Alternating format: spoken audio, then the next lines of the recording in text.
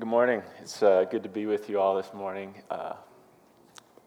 Grateful for your guys' love and support and just being part of a community like this. It's a rich blessing in my life.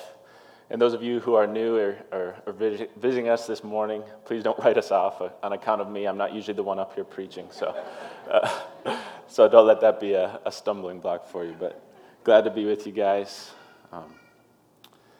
So if you have spent any time driving around Sioux Falls, you may be familiar with the big blue billboards put up on some main roads here, put up by the Sioux Falls Atheists. They say things like, church membership is down to 50% from 70% in the last 20 years. Or confidence in religion is down to 36% from 60% in the last 20 years. Because, as they claim, religion hasn't changed anything. In their content, they seem to be exalting in the fact that church membership is down and organized religion may be coming to an end. As we consider these claims, we are left wondering, is the church really in decline? Or is the work of God coming to an end? The text we are in today assures us that God is working and will continue working victoriously, no matter what the opposition or resistance looks like. My aim in the next 30 minutes is to help increase your confidence that God is truly working out a great personal and global salvation, even when the circumstances in your life appear hopeless. So if you would, turn in your Bibles with me to John 11:45 through 54 for the reading of God's Word.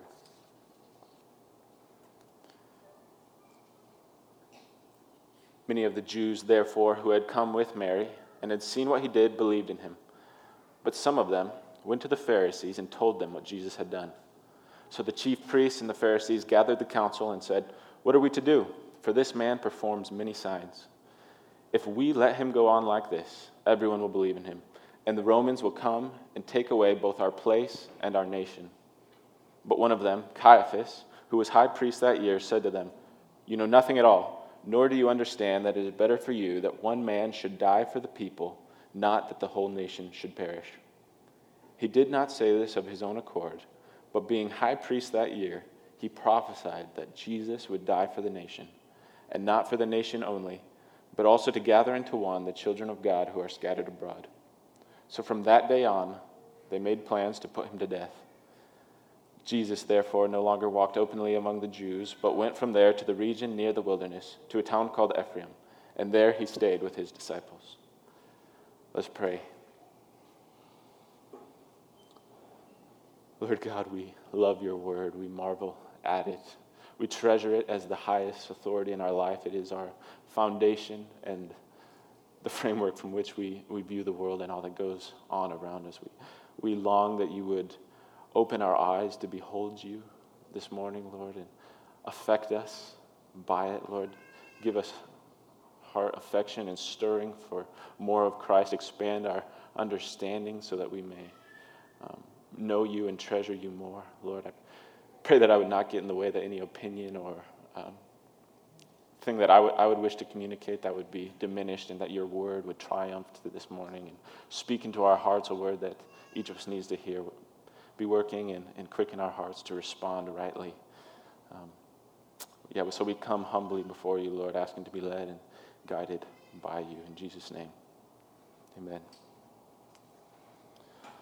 So this text reveals three truths that serve to, I think, help increase our confidence that God is always working to accomplish his glorious plan to save his children. So truth number one is that you can be sure that nothing can thwart God's redemptive work in the world. As we look at this text, we see what is often the case around one of Jesus' signs or claims about himself. The crowd is divided. Following the raising of Lazarus from the dead, the people are again split in their response to Jesus. Verse 45 tells us that some who had seen what Jesus did believed in him, but another group goes off to report Jesus' activity to the religious leaders. This event called for an urgent meeting of the Sanhedrin. The Sanhedrin was a 70-ish member council of the Jews' most prominent religious leaders. One of its primary functions was to serve as a court of justice. So following this event with Lazarus, the council's response is desperate. They're no longer debating whether or not Jesus' miracles are legitimate, as was the case with the healing of the man born blind that we looked at in chapter 9. Now they're saying, what are we to do? For this man performs many signs. The many signs Jesus is performing are indisputable. But rather than taking these signs as a testimony to Jesus as the Son of God and submitting to him in faith and repentance, they remain in their sinful pride, seeing they did not see. As is evident with these men, minds that are already made up to oppose Christ will continue to oppose him, regardless of the amount of evidence. Unbelief at its root is really a heart issue. The religious leaders' hearts are revealed when they say in verse 48, if we let him go on like this, everyone will believe in him, and the Romans will come and take away both our place and our nation. You can hear the self-focusedness of their conversation as they speak of our place and our nation and say things, if we let him go on like this. How often our own scheming starts similar to this? We make ourselves the center of our decisions, which inevitably distorts our perspective and results in foolish plans, regardless of how good our intentions may seem. So when the leaders mention our place and our nation, the our place refers to the temple and includes all the religious tradition and authority the leaders have built up for themselves. And our nation refers to the semi-autonomous state that Israel existed in under Roman rule. So to the Sanhedrin's credit, it seems their concern about the people trying to make Jesus a king and thus bringing the wrath of Rome on their heads is reasonable. In John 6:15, we're told that Jesus perceived then that they, the people who had been following him, were about to come and take him by force to make him king. So he withdrew again to the mountain by himself. Additionally, in John 19:12, when Pilate is seeking to release Jesus, the crowd tells Pilate that if he releases Jesus, he's no friend of Caesar, implying the kind of unforgiving response that would come from Rome for someone who makes themselves a king and opposes Caesar. So while they appropriately see the insecurity of both their position and the state of their nation, the council's decision is self-focused and rash, operating out of their finite human understanding.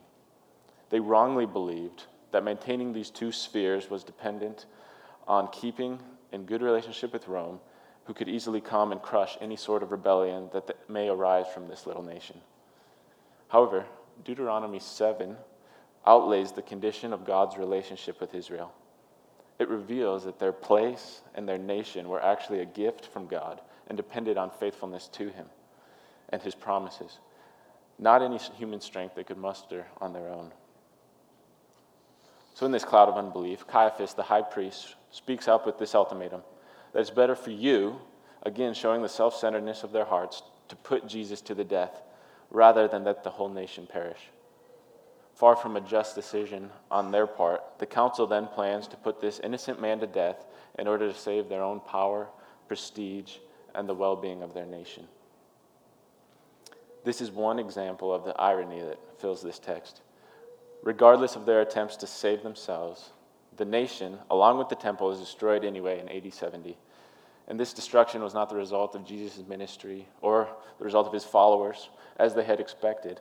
Rather, it was due to a constant, mad search for political solutions where there was little spiritual renewal. Rather than fearing God and trusting him to preserve them, they were spiritually unfaithful and feared Rome and relied on their own wisdom. As was demonstrated in this plot, for the Jewish leaders, justice was sacrificed to expediency. We may find ourselves in entanglements similar to what is going on in this text. This may result from other people in positions over us or in authority over us, committing unjust acts against us, or potentially a result of our own sin and confused circumstances that cloud our ability to make a wise decision, which then leaves us in a place of heartache, despair, and potential destruction. So, how is God working in this text through sinful and wicked circumstances to bring about his good purpose? And how might that encourage us for our own situations today? In view of the nation's desperate condition, the bloodthirsty schemes of evil men, we see the light of the gospel shine through. Verse 51 and 52 says, Caiaphas did not say this of his own accord, but being high priest that year, he prophesied that Jesus would die for the nation and not for the nation only, but also to gather into one the children of God who are scattered abroad. What does it mean? He did not say this of his own accord, or that he prophesied. 2 Peter 1:21 tells us, "No prophecy was ever produced by the will of man, but men spoke from God as they were carried along by the Holy Spirit." Here we have powerful people speaking and planning the worst evil ever committed, the murder of the Son of God, all in order to selfishly protect their position. But all the while, God is simultaneously speaking his intent to use the death of his Son to save perishing humanity. What a glorious hope. The plan to kill Jesus was not primarily produced by the will of man, but by the will of the Father. Acts 2 tells us Jesus was delivered up and according to the definite plan and foreknowledge of God. Then also, Jesus' act in verse 54, to no longer walk openly among the Jews, further makes the point that no human court could force Jesus to the cross.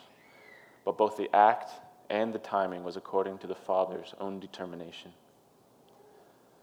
So if the worst evil, human evil, and rebellion can't thwart God's redemptive work, but actually serves to accomplish it, you can be confident that no threat or opposition will ever prevail against God.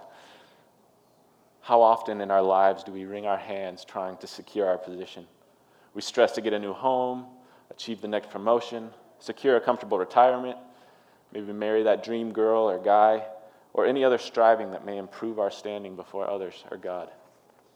While I admit I do have limited life experience, I do not think it takes one long to honestly look at the world and realize that all our attempts to cling to dreams and hopes for this life will come up dry.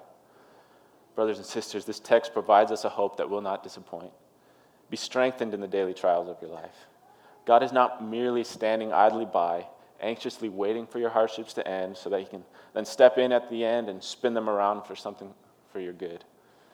He is in the midst of the trials from the beginning, working them out for your benefit. The council here just issued the death warrant for the man the disciples had placed their hope in. So from the outside, Caiaphas' malicious plan may have looked like the end of Jesus' ministry, crushing the hope of all those following after him. But in reality, the Father was working out the very thing that would save all who believe and follow after the Son. So likewise, our trials may look bleak and hopeless from our limited perspective, but knowing God is speaking his better word, the suffering of his beloved children is never meaningless. We can be confident that God is working all these things for the good of those who love him. Look, he has already secured our greatest need, the salvation of our souls through his Son. And what is this salvation? That takes us to truth number 2 of our text, that if Jesus is not put to death, we will all perish. Verse 50 says, "It is better for you that one man should die for the people, not that the whole nation should perish." So I think it's fairly easy to follow Caiaphas' human reason for wanting to put Jesus to death. With Jesus' growing popularity, he saw the nation's safety at stake. If the people rebelled against Rome by making Jesus out to be their king, then Rome would come and crush the nation. And Caiaphas and the other Jewish leaders would lose their position and power. Therefore, it seemed better for him and the council to just take Jesus out of the picture, and in doing so, save the nation from Rome's wrath. Maybe less obvious is why God would desire to put his Son to death. So according to God's divine perspective, and therefore the primary reason, what did the people need saving from? So in the beginning, Adam and Eve first rebelled against God's revealed will. They despised his good provision and preferred to live according to their own wisdom. In this way, sin entered the world. With it, all forms of death and destruction took root in the created order. This had implications on the planet, our bodies, our thinking, our work. Romans 8 talks about the whole creation being subjected to futility. Following the example of Adam and Eve, every human heart since has rebelled against God and fallen short of his glory. Paul in Ephesians 2 describes our condition this way: "You were dead in the trespasses and sins in which you once walked, following the course of this world, following the prince of the power of the air, the spirit that is now at work in the sons of disobedience, among whom we all once lived in the passions of our flesh, carrying out the desire of our bodies and the mind, and we're by nature children of wrath like the rest of mankind. This is the state of every human being that has ever lived, being by nature children of wrath, sowing to the passions of our own flesh and reaping death. You can see the effects of sin all over the place. Things are not as they should be. Work is toilsome, relations at home are broken, people oppress other people for their own advantage, addiction runs rampant, leading to the abuse of self and others. The list could go on and on. Since humanity has exchanged the glory of the immortal God for worship of created things, God has given us over to the depravity and the futility of our minds to do what ought not to be done, thus leading to our perishing. Furthermore, God is perfectly righteous, and so cannot tolerate evil doing. Habakkuk 1:13 says that the Lord's eyes are too pure to even look on evil. In rebelling against God and despising his word and his revealed will, we have committed the ultimate evil. God is infinitely worthy of worship and praise, for from him is life, fullness of joy, and every good gift. Yet in rejecting him, we have stored up judgment against ourselves. Every offense we commit bears a consequence in proportion to the party offended. So take, for example, if you slap your brother, you might get slapped back. If you slap your mother, you might get grounded or lose some other privileges. Let's say you slap a police officer, you might get a fine or taken to jail. But let's say you slap the president, you might get even arrested or shot. So as this analogy demonstrates, the higher the position of the offended party, the greater the consequences. So how much greater, then, is the consequence when we scorn the glory of the infinitely valuable Creator and King of the universe? Therefore, much greater than the futility of our existence in a fallen world is the desperate condition in which we stand before a holy and just God. Unlike the Sanhedrin, whose court exchanged its justice for its own convenience, God stands firm in his justice. There must be some punishment for our offenses against him. To this, someone may ask, what's all this talk about God's glory and wrath and punishment against sin? What about God being all about love? Can't God just, excuse us because he loves us so much? Well, in order for love to actually have any substance, there must be a hatred for what opposes it. God loves babies, so he hates abortion. God loves marriage and families, so he hates sexual immorality. God loves generosity, so he hates greed and all manners of extortion. You see, God would not be truly loving his creation if he allowed sin which destroys us to go unpunished. In view of this, we see the overwhelming beauty of the gospel. While Caiaphas sought to kill Jesus so Rome would not destroy them, God planned to kill Jesus so he would not have to destroy us. Jesus was offered up by God to redeem sinful humanity. Again, looking at verse 50, it says, "It is better for you that one man should die for the people, not that the whole nation should perish."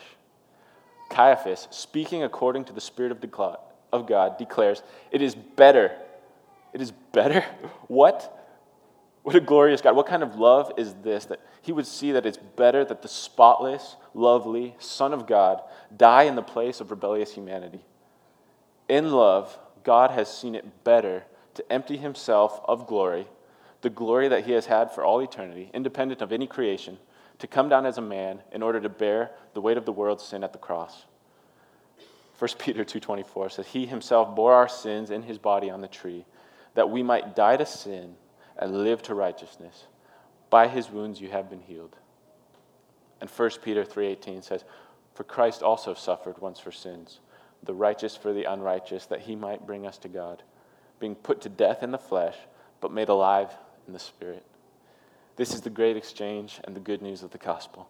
Jesus takes on our unrighteousness and bears the punishment of our sins on the cross so that we may take on his righteous life. Lest anyone presume upon this grace, let's look at 2 Peter 2:4. "God did not spare angels when they sinned, but cast them into hell and committed them to chains of gloomy darkness to be kept until the judgment." God chose not to save the angels who rebelled, leaving them to remain in their separation from him. He did not have to save us either.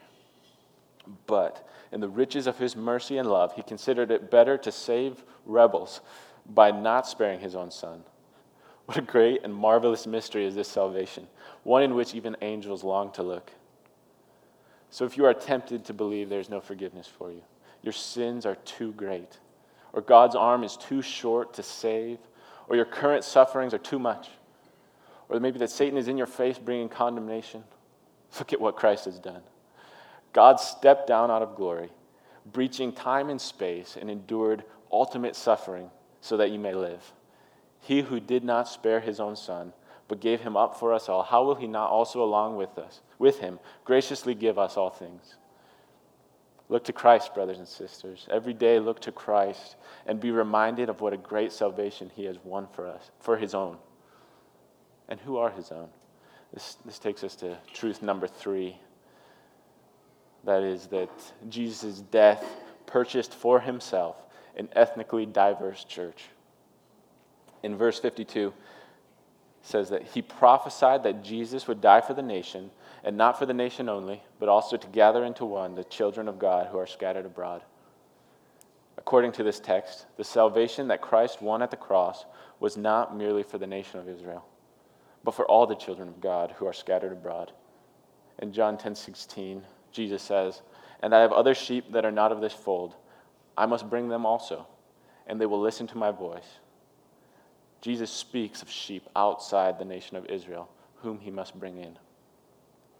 Isaiah, prophesying about Christ's work, says that it is too light a thing that you should be my servant to raise up the tribes of Jacob and to bring back the preserved of Israel.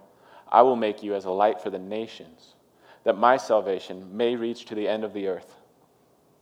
And a few chapters later, he says, the foreigners who join themselves to the Lord to minister to him, to love the name of the Lord, and to be his servants, everyone who keeps the Sabbath and does not profane it, and holds fast my covenant, these I will bring to my holy mountain, and make them joyful in my house of prayer. Their burnt offerings and their sacrifices will be accepted on my altar, for my house shall be called a house of prayer for all peoples. The Lord God, who gathers the outcasts of Israel, declares, I will gather yet others to him, besides those already gathered. These texts, along with John's gospel, point to the breadth of Christ's redemptive work. It is not only for the nation of Israel, but for the ethnos, all nations. Revelation 5 gives a picture of what this looks like in its fulfillment. And they sang a new song saying, you are worthy to take the scroll and to open its seals, because you were slain, and with your blood you purchased for God persons from every tribe and language and people and nation. You have made them to be a kingdom and priests to serve our God, and they will reign on the earth. The church, those blood-bought saints, are and will be gathered together from every tribe, tongue, people, and nation into one people of God. This truth has huge implications for how we ought to live in the world, both missionally and in our society. Racial unity and reconciliation is not just a social issue. It is an inevitable working out of the gospel in our society. Any evil thought of racial superiority must not be allowed to live in our minds. In the gospel, we are set free from anxiously or pridefully clinging to any government policy or earthly system we have come up with, because we have our hopes set on the certainty of the kingdom of God, which will not fade away. This enables us to think wisely and respond rightly to the events going on around us in our society. Jesus has redeemed the children of God scattered abroad. The better which Jesus died for on the cross was not simply your individual reconciliation to God. It was a blood-bought people who would live to proclaim his glory and delight in his worth. This text reminds us of God's purpose to fill the earth with his glory. As his children, we inherit this wonderful purpose. We live to delight in God through the gospel and spread this joy to the ends of the earth. God will accomplish this work, to bring in his children scattered abroad. But how then would God call our local church to leverage our resources to join in spreading the gospel both here in our city and to the ends of the earth?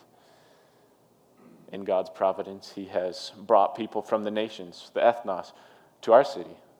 There's people living among us from places like Bhutan, Nepal, Somalia, in other places where they've had little to no access to the gospel. For years, missionaries have been seeking to gain access into these countries. Now God, in his wisdom and divine providence, has brought them next door to us. So as we continue in prayer to faithfully respond, a few small ways members in our church have begun is by launching a new missional community focused on reaching out to immigrants, specifically with the Somali people. This is done through tutoring, babysitting, helping with job applications, or adopting a family or store. Additionally, our church has partnered with a group of pastors from a South Asian country to help equip them to better serve their people, as well as other partnerships with Sovereign Grace churches and church planting efforts around the world. So the opportunities to get involved are numerous. Indeed, the harvest is plentiful, but the laborers are few. So pray that God would send out more laborers and give us here clearer vision for how each of us may get involved. As we look around the world, I know it's easy to feel discouraged by all the brokenness and seeming decline in morality going on around us. Or even when you look at your own life and your weakness to do the things you want to do, be assured that God is accomplishing this mission to save a people for his own possession. In the 1700s, Voltaire, a French philosopher and influential thinker of the Enlightenment, wrote volumes against Christianity and the Bible. In 1776, he predicted, 100 years from my day, there will not be a Bible on earth except one that is looked upon by an antiquarian curiosity seeker. As time would go on, within 50 years after his death, in an ironic twist of providence, the very house in which he once lived and wrote his attacks against Christianity was used by the Evangelical Society of Geneva as a storehouse for Bibles and gospel tracts. And the printing presses he used to print his irreverent works was used to print Bibles. This story illustrates God's ongoing triumph in the world. The Church of God has withstood and grown over the last 2,000 years against every form of government, worldview, and philosophical attack. It has continued to spread over all the earth as the gospel transforms the lives of people from every time, culture, and place. Kingdoms of earth rise and fall, but the kingdom of our Lord is for eternity. Jesus has purchased on the cross an eternal salvation that cannot be snatched away. So for those of you here who are trusting in Christ as your Lord and Savior, be encouraged and emboldened by the great and secure salvation that is yours. For those who have not, I plead with you, come. Do not harden your hearts as those who saw Christ's miracles and rejected him. Let go of the futile attempts you are making to control and save your life, and come with faith and repentance to the God who stepped down out of glory to give his life so that you will not perish. Let's pray. Heavenly Father, we thank you for this great salvation. We love your work, how you have been working sovereignly in all of creation and all of history to accomplish your purpose, to save and ransom and redeem a people for your own possession. And Lord, we are a taste of that here in our local gathering. We're grateful for the gathering of your church. Embolden us, strengthen us according to your word. Strengthen those who are faint-hearted or weary or discouraged. Assure them of this great salvation, of your work on the cross, Lord. Magnify the glory of Christ in our sight, that we may be emboldened to go out and live missionally in our places of work and communities and whatever you would give us to do, Lord. We want to be faithful witnesses and increase our joy in this good news of the gospel. We love you, Lord, and thank you. In Jesus' name, amen.